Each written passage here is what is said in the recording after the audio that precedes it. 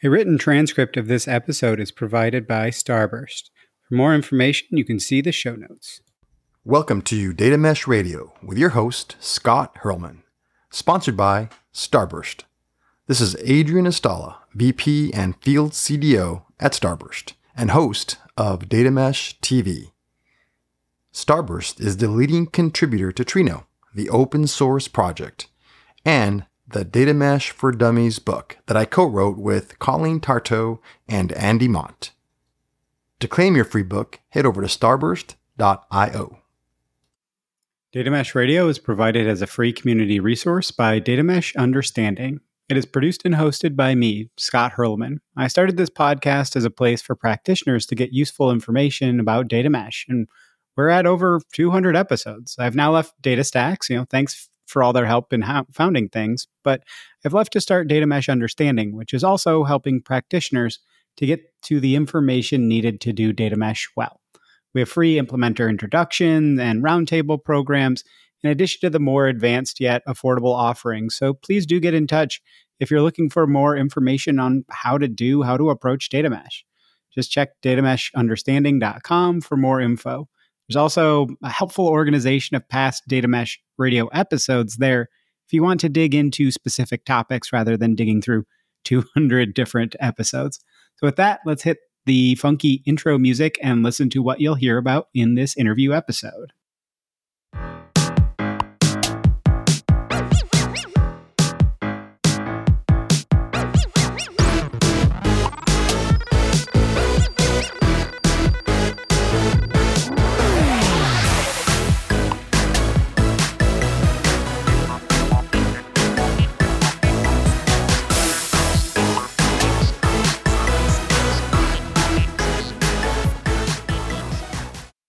Some key takeaways or thoughts from Salim's point of view. Number one, I think this one is contrarian. Quote unquote, data mesh works with central policy, central tooling, but federated ownership.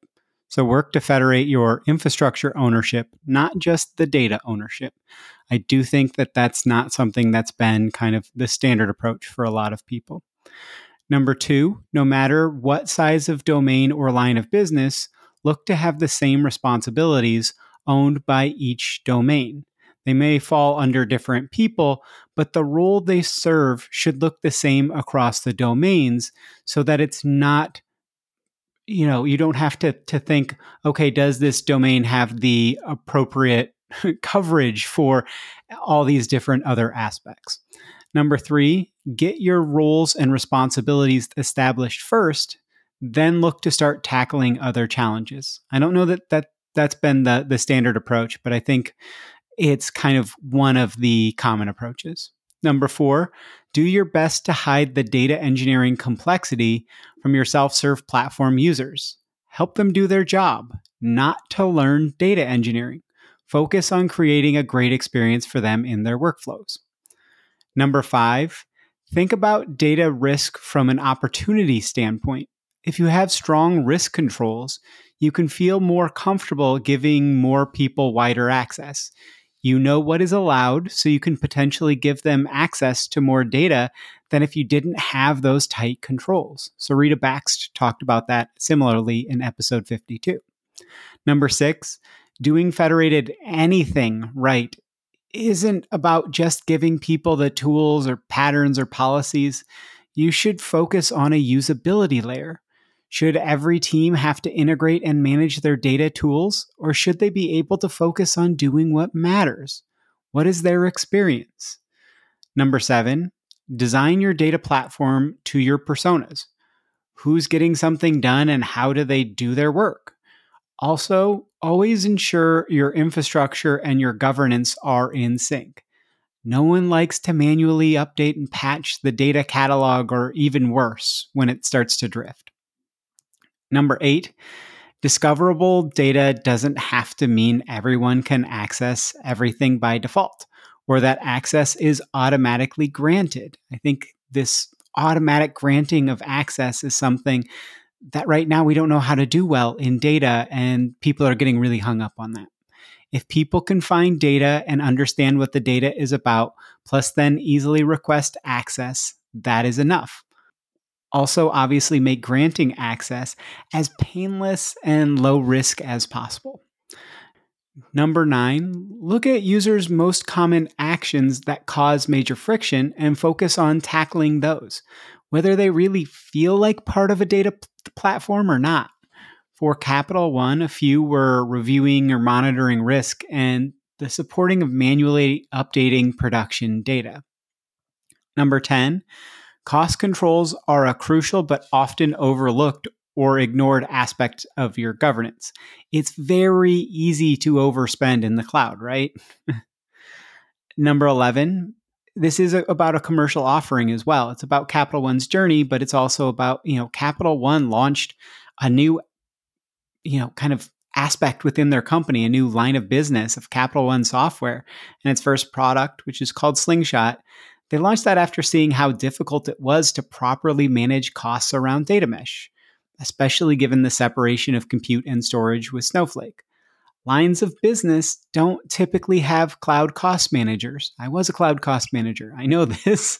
So, at Capital One, they wanted to automate the controls and cost tracking, management, forecasting as much as possible.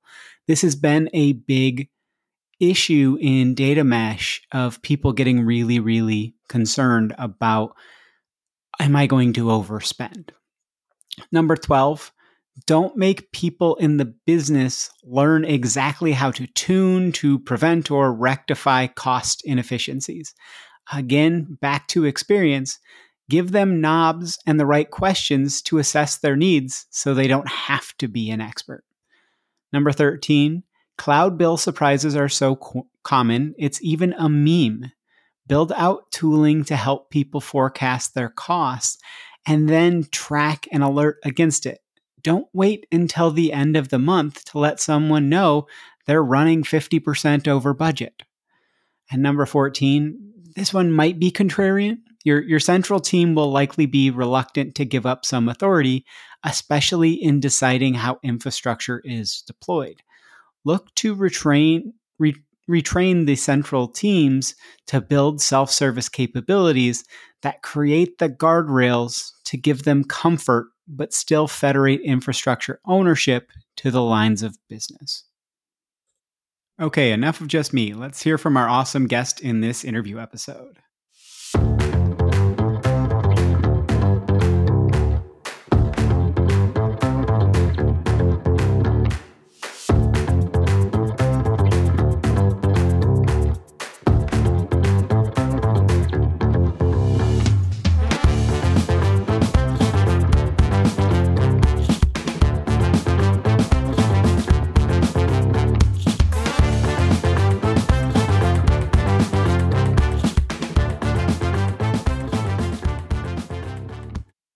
Apologies if there are any issues of kind of round logic jumps and things. We had some audio issues and had to kind of cut some of the audio. So some of it makes like it feels like there's a little bit of a jump in a couple of places. It's because the audio, we lost that. Okay, very, very excited for today's episode here. I've got Salim Syed, who is the VP of Engineering at Capital One Software. And we're going to go through a lot of different things. It's going to be, I think, a very interesting story because Capital One themselves were implementing data mesh internally. And so we're going to talk a little bit about that journey and how that kind of came about, what they came across. And what they were seeing was something that Capital One has done actually multiple times before. They did something that was really helpful for me in managing cloud costs with a service that they launched called Cloud Custodian, or not even a service, but they have an open source software that you can do to manage your cloud costs. And they were seeing these problems and said, hey, we think this is something that's actually going to be a problem for a lot of folks. And so they've created kind of their own offering around managing some of the infrastructure and especially, some of the cost aspects as well of that. So very excited to jump into that. But before we get into that, Salim, if you don't mind, if you could give people a bit of an introduction to yourself, and then we can jump into the conversation at hand. Absolutely, Scott. I'm so happy to be here. Thank you for having me here. My name is Salim Syed. I'm the head of engineering for Capital One Software's Slingshot product. And I've been with Capital One for a little over 7 years now. My career has been, right from college, starting with the data engineering to DBA to database architect to data architect, and then leading enterprise data analytics team for the last couple of years. And now we are building a software that bringing to market, and I'm leading the engineering for that organization. Awesome. So I think it would make a lot of sense to talk about your journey, right? Like everybody is kind of going through this, or not everybody, but a lot of folks are going through data mesh and they're trying to figure out, how do I get this going? So let's talk about kind of what changes you had to go through to get into a good place, right? And we can talk about what changed first, what changed together, what maybe some steps that you took where you say, hey, if we could go back, if you had your druthers, you'd go back and change some of the things, all of that. So, kind of open-ended question, but within that kind of, is there a good place where you think that when you're talking to people about their own journey, where you'd say, hey, this is a good place to start? That's a great question, Scott, because, one thing I tell people is that, you can't, solve this problem just by technology alone, right? One of the first things that we had to do was break our lines of businesses into discrete organization and then units of data responsibility with hierarchy. And we didn't force the same hierarchy for every single lines of businesses. Larger lines of businesses had 3, sometimes 4 levels, whereas smaller ones could do with only one. And then the next thing we did was come up with define a common enterprise standard for metadata curation. This was a learning for us. Like not all data are created equal. Of course, as a bank, we always need to know where is all of our data, which of the data is sensitive, and who's responsible for it, right? But think about it, data that's used in a regular report is very different than data that's, in a user's sandbox or a staging table. So we made sure our metadata policies reflected that reality. Same thing with data quality, for example, right? We made sure that the data quality rules were different depending on the importance of the data. So think about any data that was published into a mesh or a shared repository had to have schema conformance and completeness of data. But we also gave our lines of business additional data quality checks they could do for important data sets, right? Based on, imagine FICO score. So we could have a data quality rule around ranges, for example, right? But, the other thing before I get into the solution is early on, we realized this is what we used to do before. Every data set had its own entitlement. And this was a very hard thing for our analysts to get access. They had to request access, could take days, right, to get access to a certain data set. And so then they had to start the whole process of requesting access again. So what we've done is we've made sure that our entitlements are now comprised of your business org, data product, and sensitivity. The combination of these three is what we based our entitlements on. So now, if a data analyst wants to get access to all they have to do is request access for a particular data product, which is again a group of related data sets, and the sensitivity, right? So if they don't care about sensitive data, they can just request that access, and they have all that access at the same time, and they don't have to go back and forth, right? I mean, I just rattled off a lot of different things we look into it, but the important piece that I want to mention here is that it's hard to remember all the steps you have to do, all the rules. So it's really important to put a usability layer and make it very easy for your data practitioners to interact with. And we'll talk more about that. It's a key part is that usability layer, right?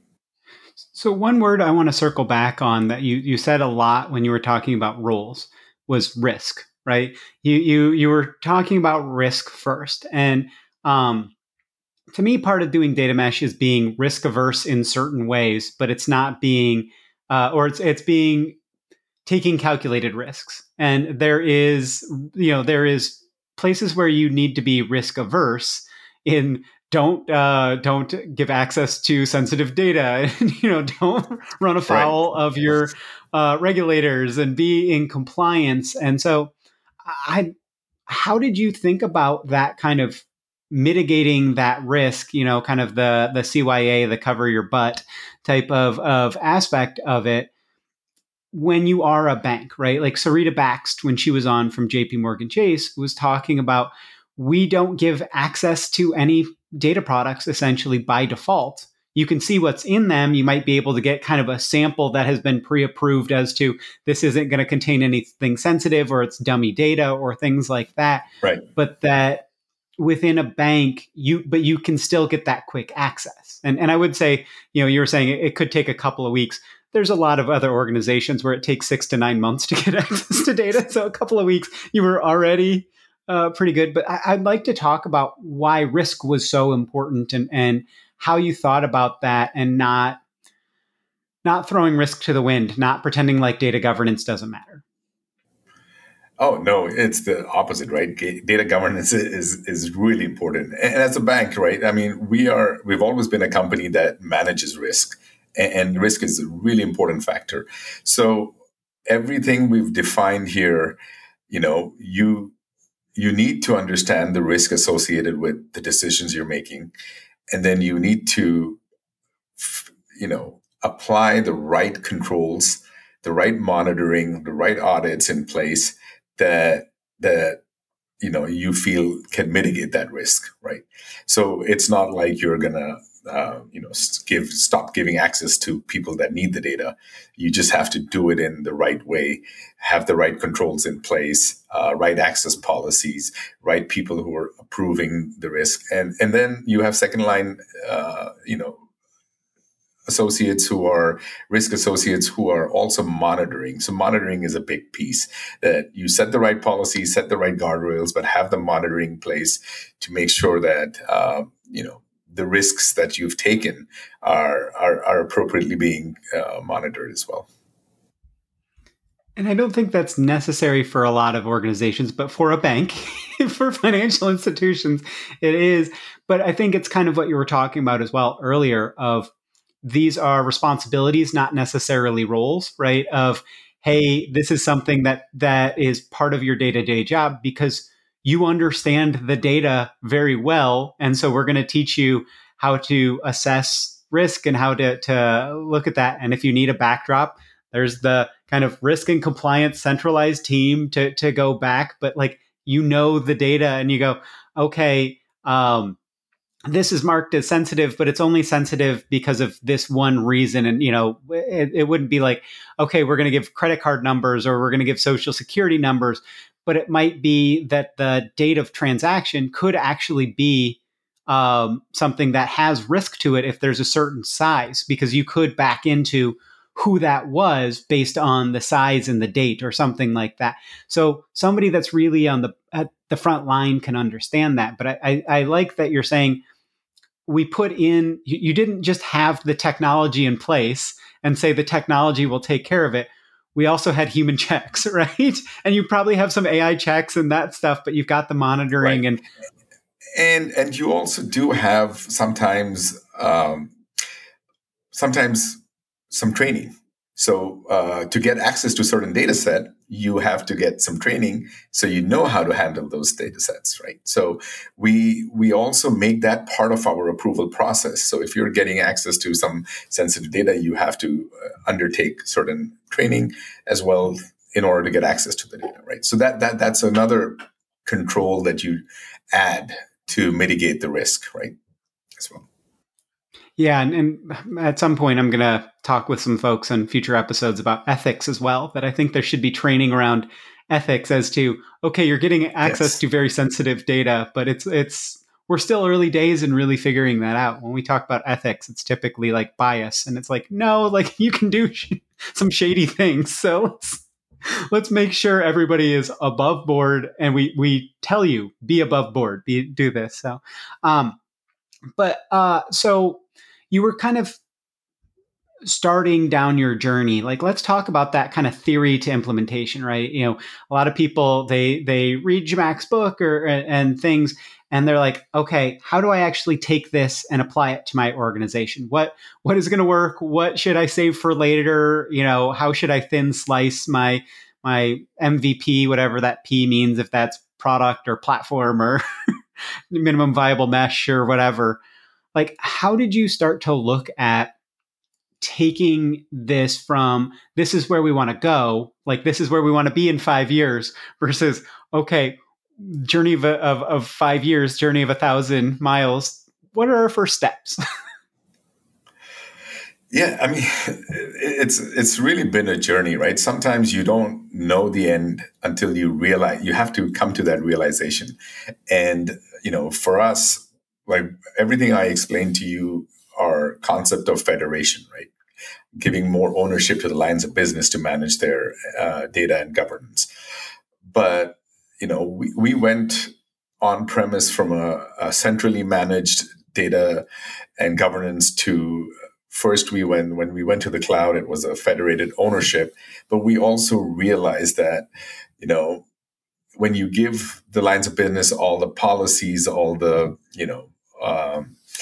the patterns, architectural patterns, that is just not enough. Most people want to do the vast majority of people want to do the right thing. They want to be a good corporate steward, right? But they're just very confused because they don't know how to, because there are just way too many tools out there, too many teams to talk to do simple things. And that's when we realized that, to make federated data management easy is by providing teams a usability layer for them to do their work, right? And the usability layer is oriented not in terms of capabilities like catalog or data quality or ETL tool or lineage, but for the jobs to be done, right? So think about publishing a new data product, or find and start using a data product, or protect sensitive data, or reconcile your billing, things like that. Like, what are you supposed to do? And focus on that. And we've seen a huge difference, in the past, with, rather than having to go through 6 or 7 different tools to publish a new data product, our data publishers can now go through complete this simple workflow, right, in the usability layer that guides them through the process. And the usability layer then connects to the orchestration layer, which handles updating all the various subsystems required for publishing, like register data in your catalog, do your data quality checks, capture lineage, scan for sensitive data, clear text sensitive. So all that happens in the background, right? And it even goes all the way down to your infrastructure layer by automatically provisioning your data resources, like creating a table or a S3 bucket or S3 object. And then, obviously all your entitlements classification is also taken care of. That is called simplification of the job. And we made that. And there are 2 things you have to keep in mind here, right? One is you need to design it for the persona who's getting something done instead of tools. And the second is you have to ensure your data infrastructure and your governance are always in sync. So, for example, if your data adds new columns and your metadata registration catalog doesn't reflect that, a lot of companies have that problem, that the drift happens, and then you've lost it by then. So you got to ensure that those are always in sync. Yeah, and I think what you were saying there, especially about the jobs to be done, this is something that when the self-service platform piece is brought up, a lot of people are thinking that there's that it means something very different than I think what Jamak has mentioned, but a lot of the people that are kind of further down their journey have really seen. And they think that it's all about the data aspect of it versus that jobs to be done, right? Mm-hmm. Like, you think about who you're asking, or most organizations are asking that it is more the software engineering side to do this. And with software engineers, you have to be in their ways of working. So you're not, I've railed against YAMLs. I love YAMLs when it comes to the actual like data side because that's how data people work. But you put a YAML in front of a general software engineer, and they're going to look at you like if they know what it is, they're going to look at you with not a happy look. And if they don't know, they're like, "What is this? You're asking me to fill out a text file for this? Like, why can't this be in my console? Why can't I do this thing?" Right. And so. I think that is a really important point that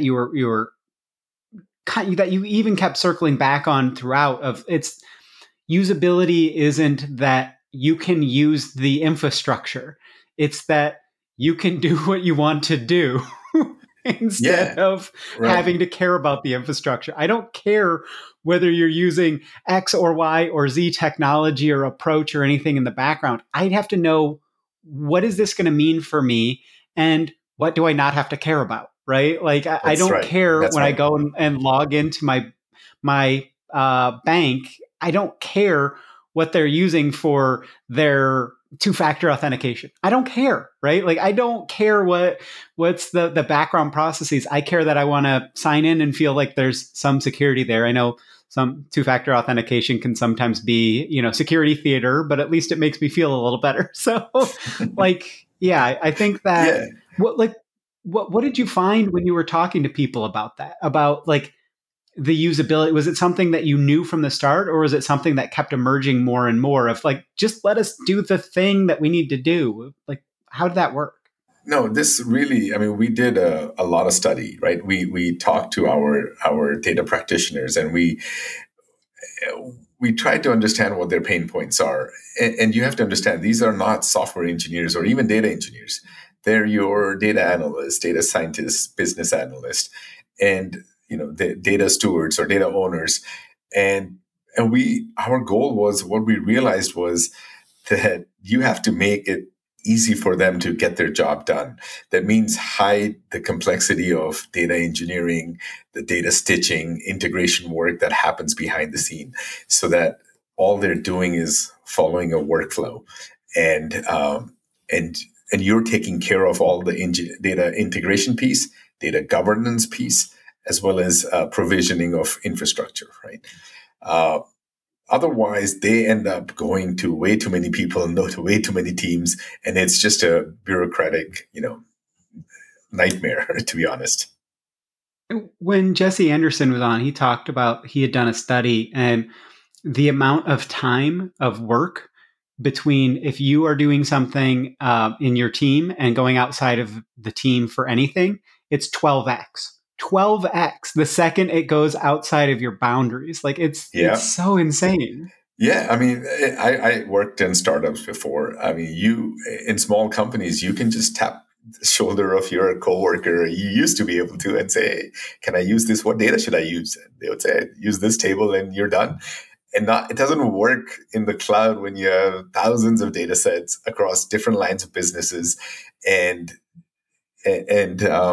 you just need a way to discover, find relevant data very easily. And then the next challenge is you have to be able to trust it, right? So a lot of people are doing things like sample data, mass data. So you get to see it before you request access. You get to see the data quality results, data profiles like standard deviation, min, max of different fields, anything like for you to be able to trust and know that this data is relevant for your work. And then in the same experience, you should be able to request access to the data or to the data product. And that's what we've built, this data discoverability layer for the consumers to find data, to trust data, and to request access. And behind the scene, we will route the request to the owner of the data who's created the policies and the entitlements, and they get to review your business justification. And based on the sensitivity of the data, we will automatically ask them to take a class, for example, before they can get it. So we make the life of even the person who's going to approve the data much easier, so they don't have to remember all the things they have to do, right, as well.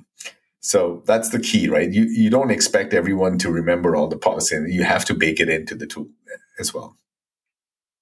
I mean, it's like developers, they talk about how many functions or how many whatevers do you memorize by heart, or how many times do you search on the internet and be like, how do I do this one little thing versus I'm applying these principles. So, and if I've got a question, I know where to go. But a lot of cases I know, hey, no, that is not an allowed use, or yeah, no, that's totally okay. Like it doesn't make any difference. And Sarita Bax at JP Morgan Chase had talked about this too, of your data producers will be more willing to share more data in their data products if they can say, what are people going to use it for, right? If you're trying to share everything for everybody, then you have, your minimum surface area from a risk standpoint, because if everybody can have access to it, I can't really share much. Versus I can have this thing in there and no, that's not compliant use. And I can say that, or let's work with you to get it to compliant use or ethical use or whatever. And let's have that conversation. Or exactly what you talked about as well, of like, this person has certified that they will take care of this, like that I'm not worried about this. And that, so I think that's really interesting to kind of think about. What was that, like your plan from the start, or was it something that you iterated toward from like trying a couple of different things and it wasn't going like exactly how you wanted? Or well, I'd like to say it was planned from the start, but that won't be true. It's always learning, right? You always try something, you learn, and you get to a more perfect place, right? And that's what we had to do as well.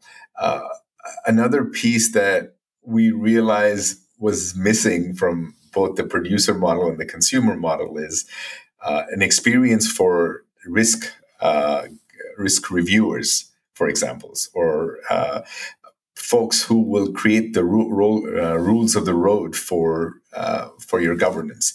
So we have now added a risk manager experience where they go and define all the rules of the road that data producers and consumers have to follow, and automatically our self-service tooling will ensure that those rules are being applied, right? When somebody requests access, for example, or when someone's trying to publish a data set, automatically they will know the questions will come up based on the sensitivity of the data or the importance of the data. The right things have to be applied. So those are some things we've done. We've also realize that with CCPA, there's a huge need for to remediate your data, right? Meaning there's got to be a way to, with proper control, with proper approval workflow, with proper auditability, to modify production data sets, whether it's a citizen asking for their data to be removed. Anytime you do changes to production data, it's been a very manual process. It's, you open a change order, you have a support ticket, you go manually change things. And that was another piece where we invested to create an experience.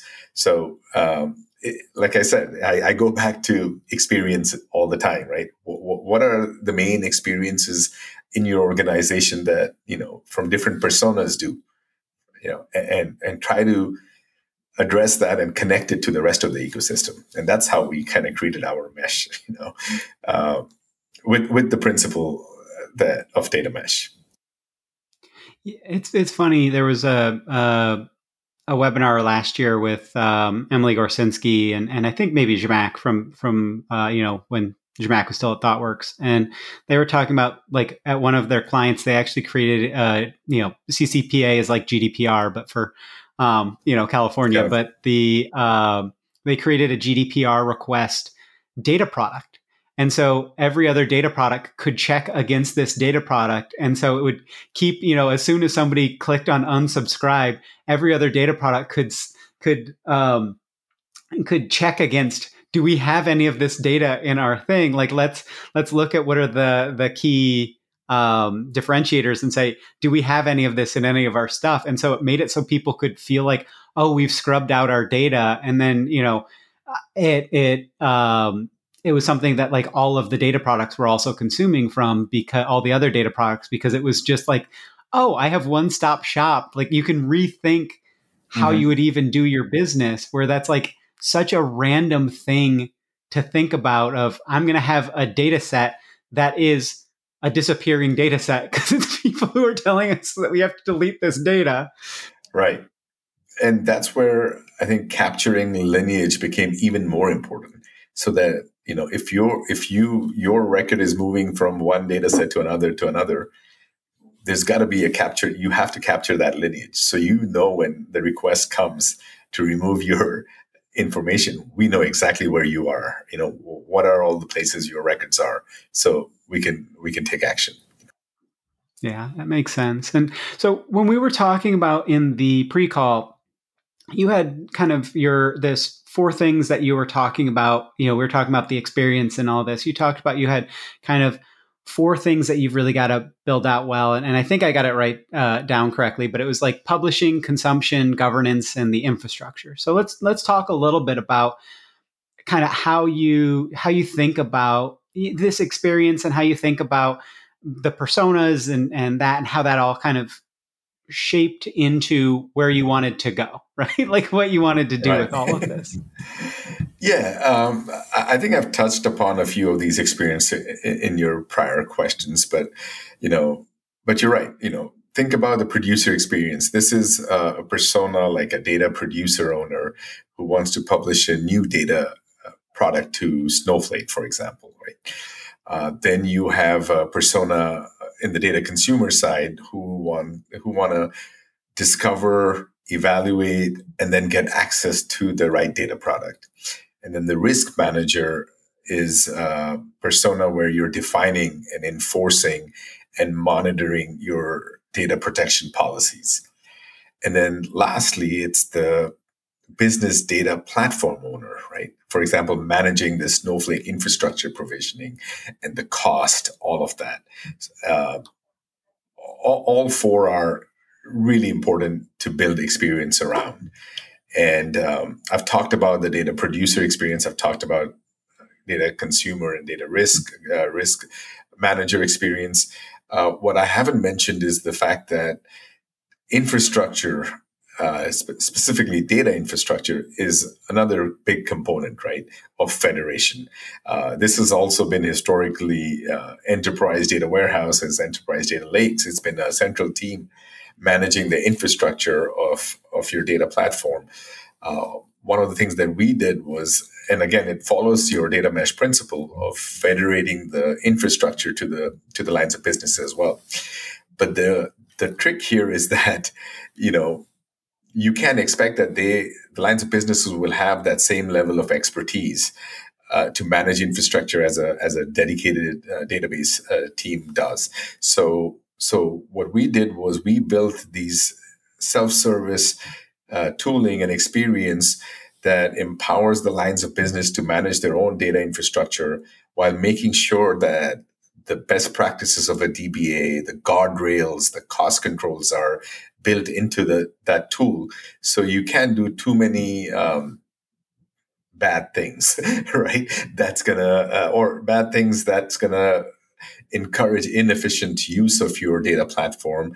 That obviously will increase the cost significantly, especially in the cloud where you have unlimited compute, unlimited storage. And if you don't have proper governance, cost controls, and visibility into how you're using it, you could end up spending way too much money, more than you ever thought possible. And that's exactly what our tooling does, is, makes it very easy to provision new resources with proper controls and governance and cost control, and then also provides the visibility into how efficiently you're using your data platform. And specific for us, it was Snowflake. Snowflake is our enterprise data warehouse. It has unlimited compute, unlimited storage. So we built a tool called Slingshot, which helped us save over 27% of our Snowflake cost. It saved over 55,000 hours of manual, data platform changes that we used to do. Reduced our cost per query by 43%.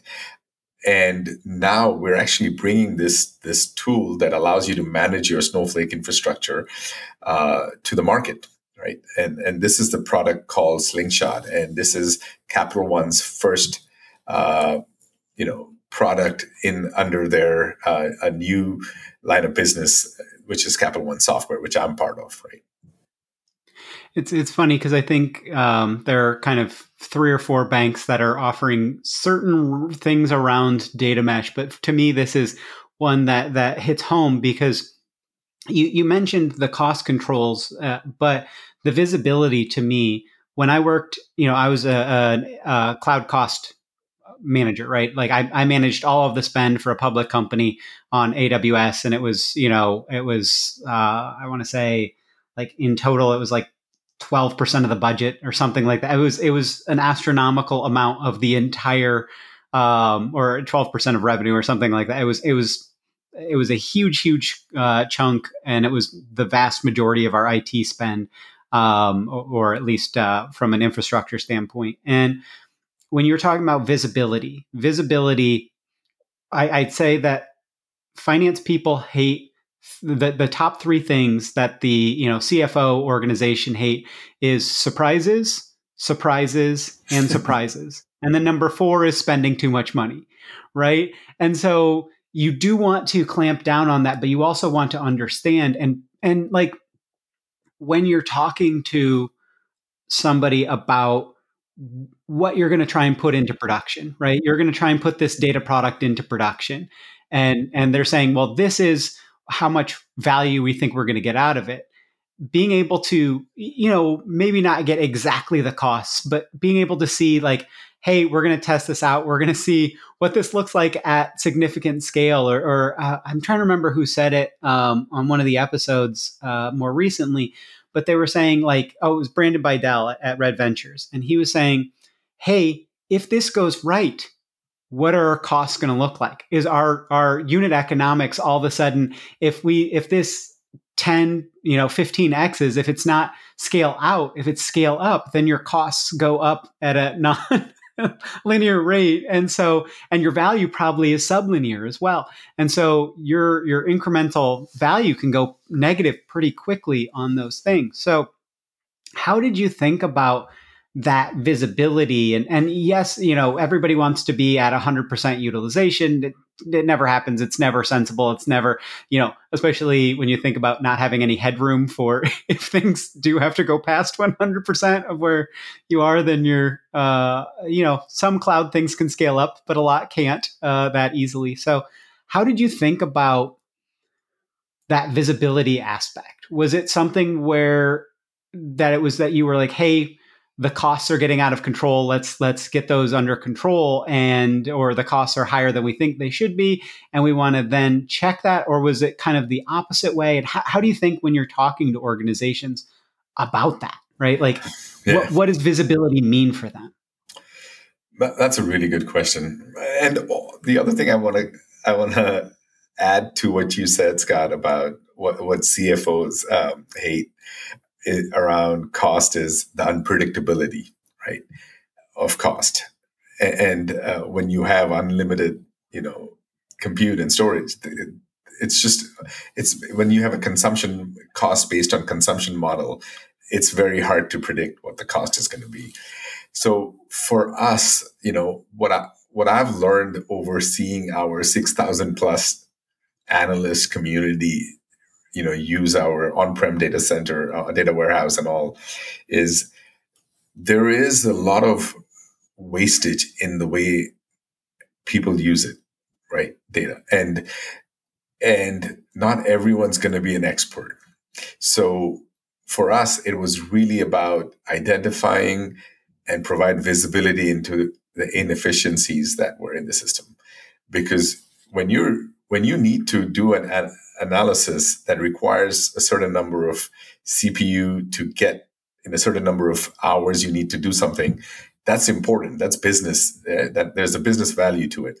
But if you're not using the system efficiently, and if we can show you how you're not using it efficiently, and not just show you, but alert you in near real time, so that you don't realize that you made a inefficient query or inefficient configuration a month after, when you've already spent a bunch of money.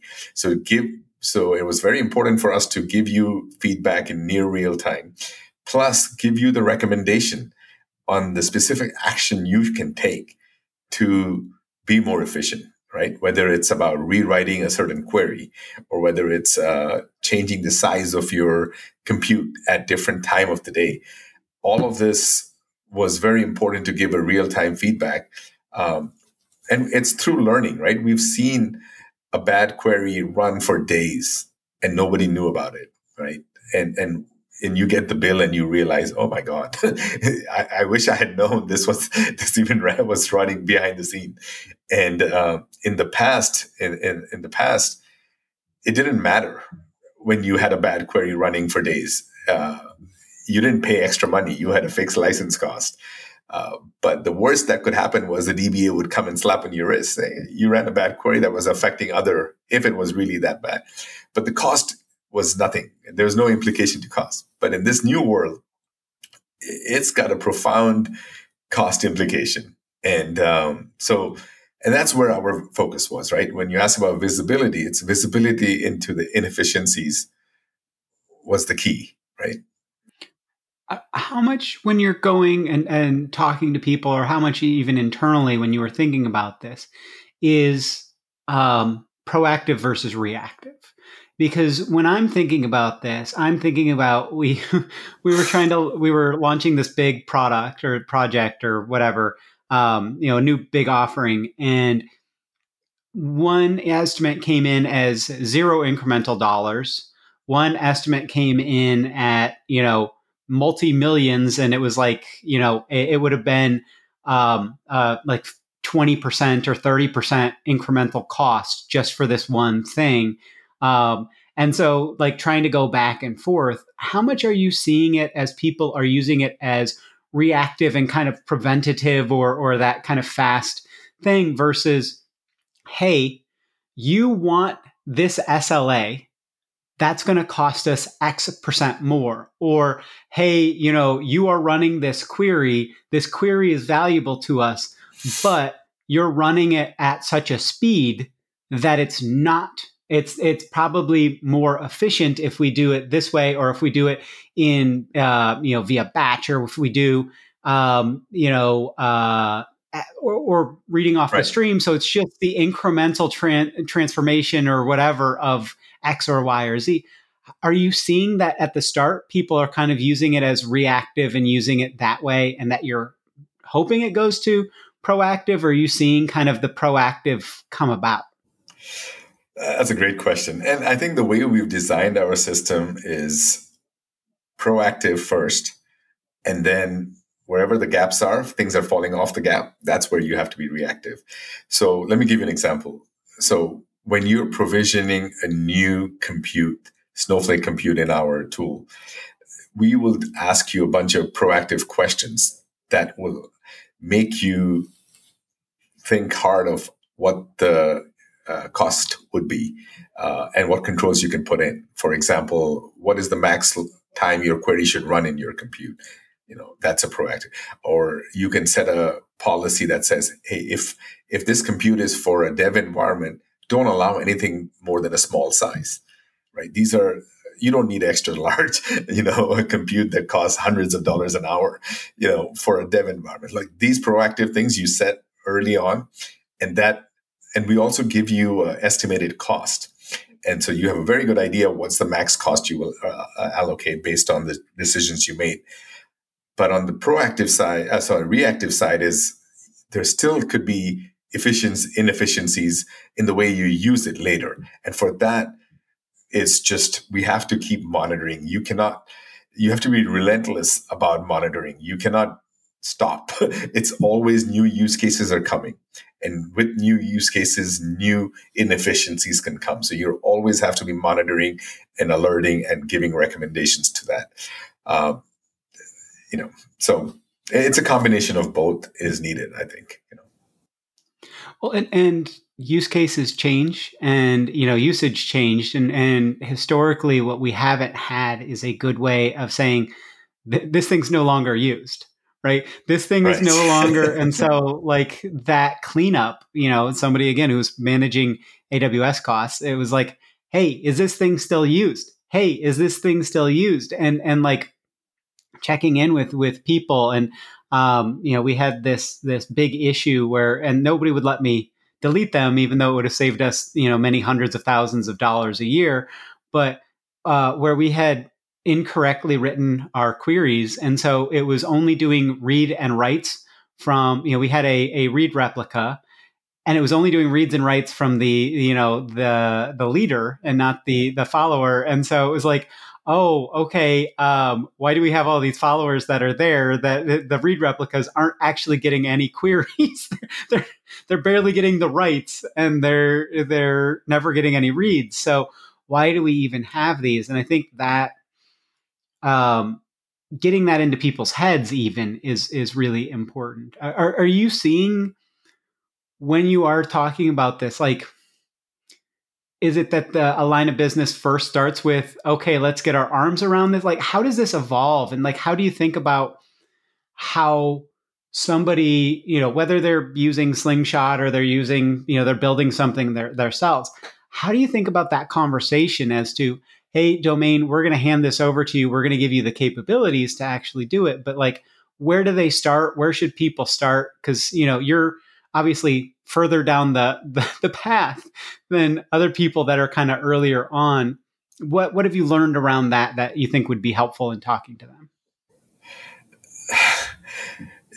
It's a good question. I'm just trying to figure out the right way to say it. One of the things we're learning is that most organizations are still very reluctant to hand over the responsibility to the lines of business. So one of the things that the way we've designed Slingshot is that a centralized team get to create the rules of the road. How much you can use, what are the controls you want to put in.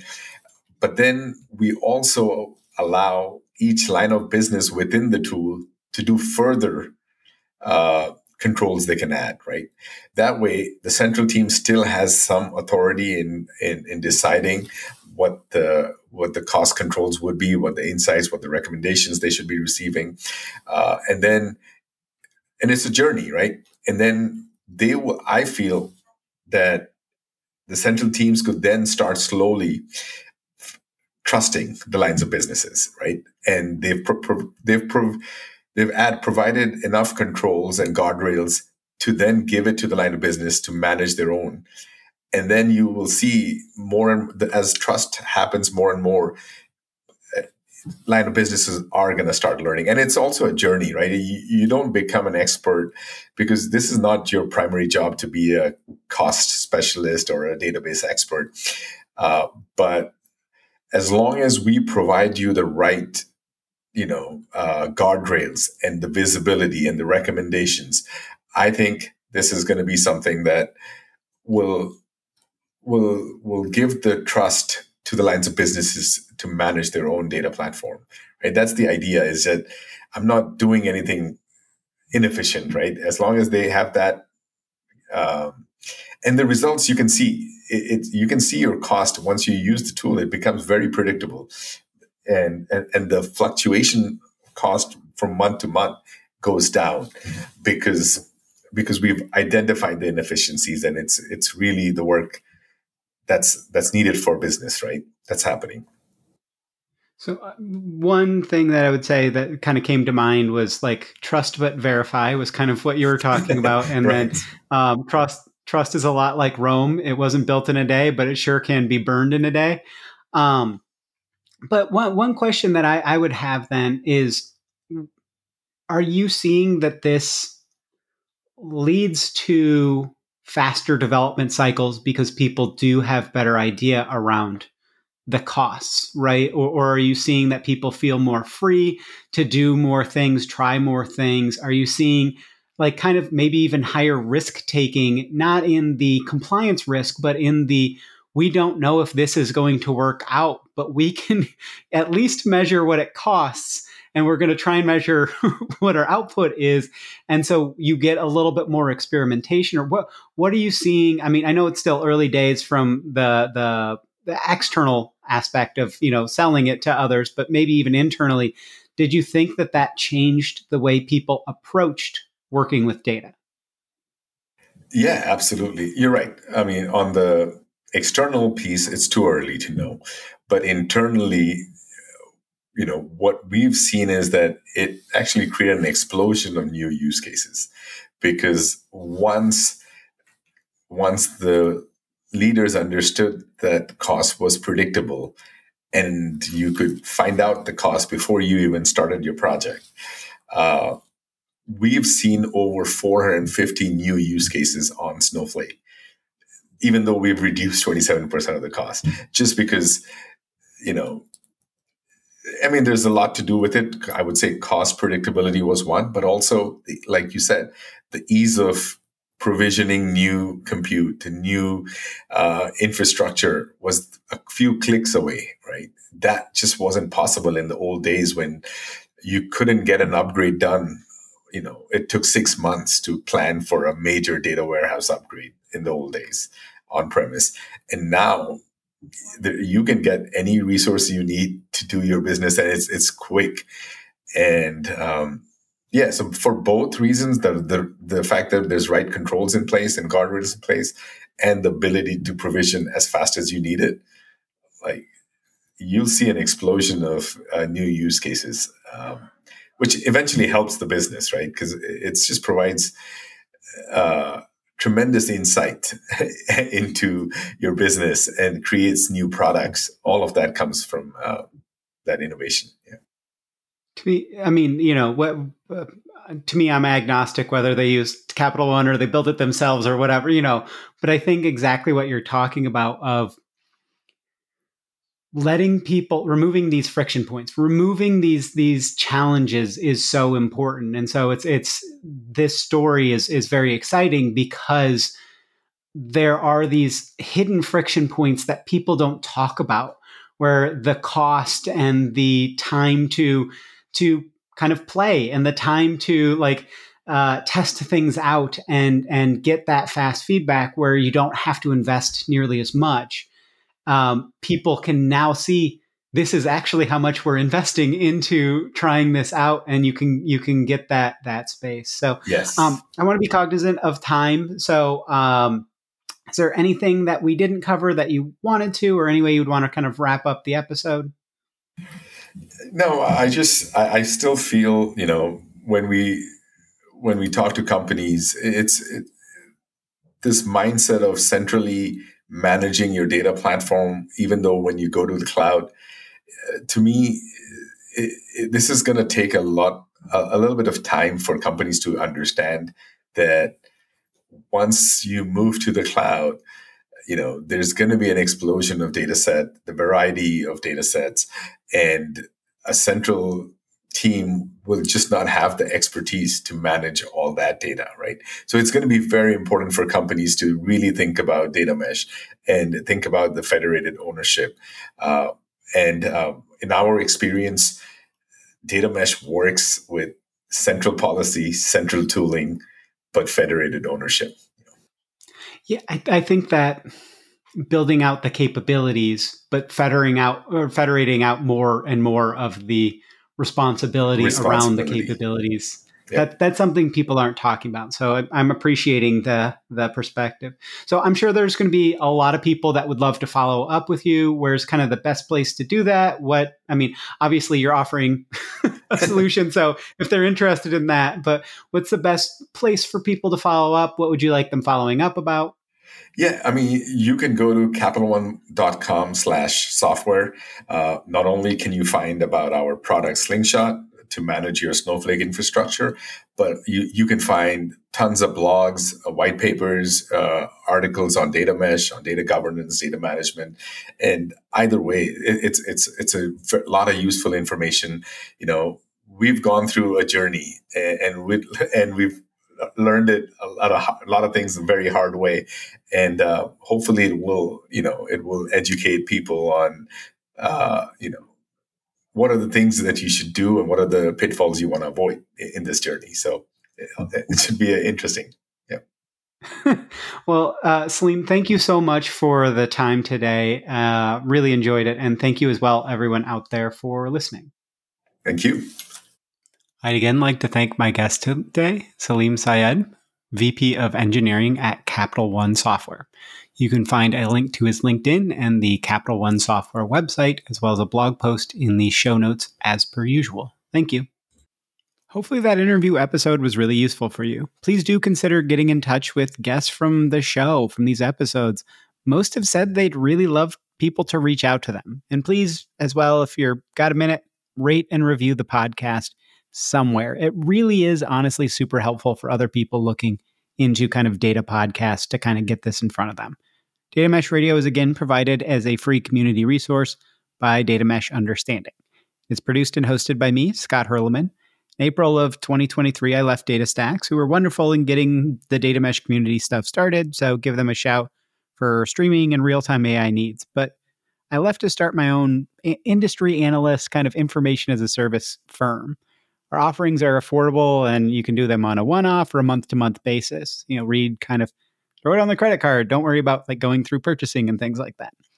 The services include lots of practitioner roundtables, one-on-one data mesh kind of planning or feedback sessions, and tailored introductions to other data mesh practitioners that are focused around your topics of interest. What are you actually running into challenges with?